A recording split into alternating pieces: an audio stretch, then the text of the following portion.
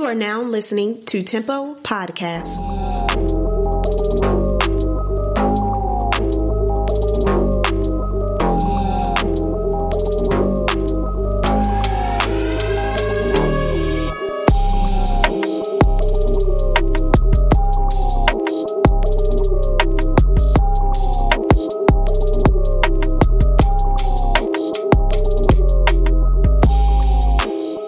I want to start today's EMP with a profound statement. At least, I think it's profound.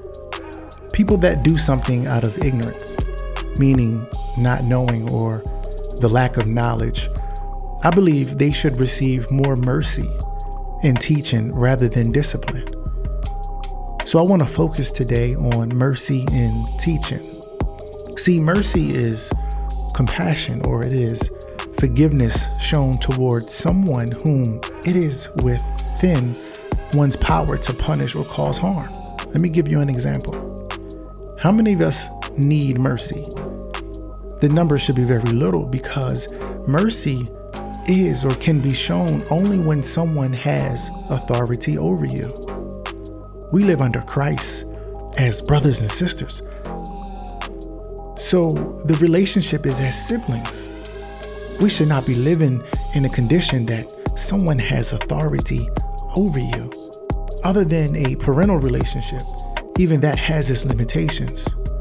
Teaching, on the other hand, is ideas or principles taught by an authority figure. For an example, this person is someone who has overcame, mastered, or fundamentally established the ideas and principles they are conveying to others. Here's the complication, though. You know what you desire to do or what you desire to accomplish. However, the information you seek or the persons you have been relying on have not, 1, overcame, 2, mastered, or 3, established the information you are trying to extract from them. In other words, the persons you have viewed as authority figures, you have now came to know that they are at the same level you are. It's a shock to your system. I know, trust me, I get it. But here's what's happening with you. The tables have turned. You are no longer in a subservient position. At this stage in the game, or at this stage in your life, you now have to rely on your process. This process, I know it seems hard, right? It seems very complex, and it seems like a lot of times nothing is aligning properly. The Bible clearly states this in Romans chapter 5, verse 3 through 5. Not only so, but we also glory in our sufferings, because we know that suffering produces perseverance, and perseverance produces character, and character produces hope.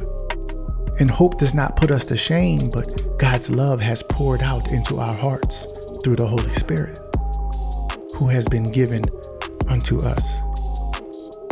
So let's not get it twisted for a minute. Our sufferings or our process is not a violent ordeal. It is whatever is painstaking mentally, emotionally, that may cause a disruption in your life. Hope is the key ingredient here. Your process produces hope. Hope now produces understanding. So 2 things are working in your process. If you can understand why you had to go through any situation, if you can understand what factors contributed to the circumstance you find yourself in. So here it is. Understanding creates momentum, and momentum establishes pace. Pace then develops a flow of continuity within a person. This is why we glory in our suffering or our process. Once a person understands the agenda of their process, the load becomes easier.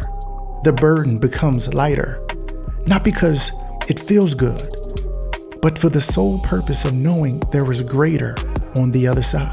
Hope you enjoyed Tempo Podcast today. You can subscribe on all podcast platforms and on our website at www.paysetmovement.com.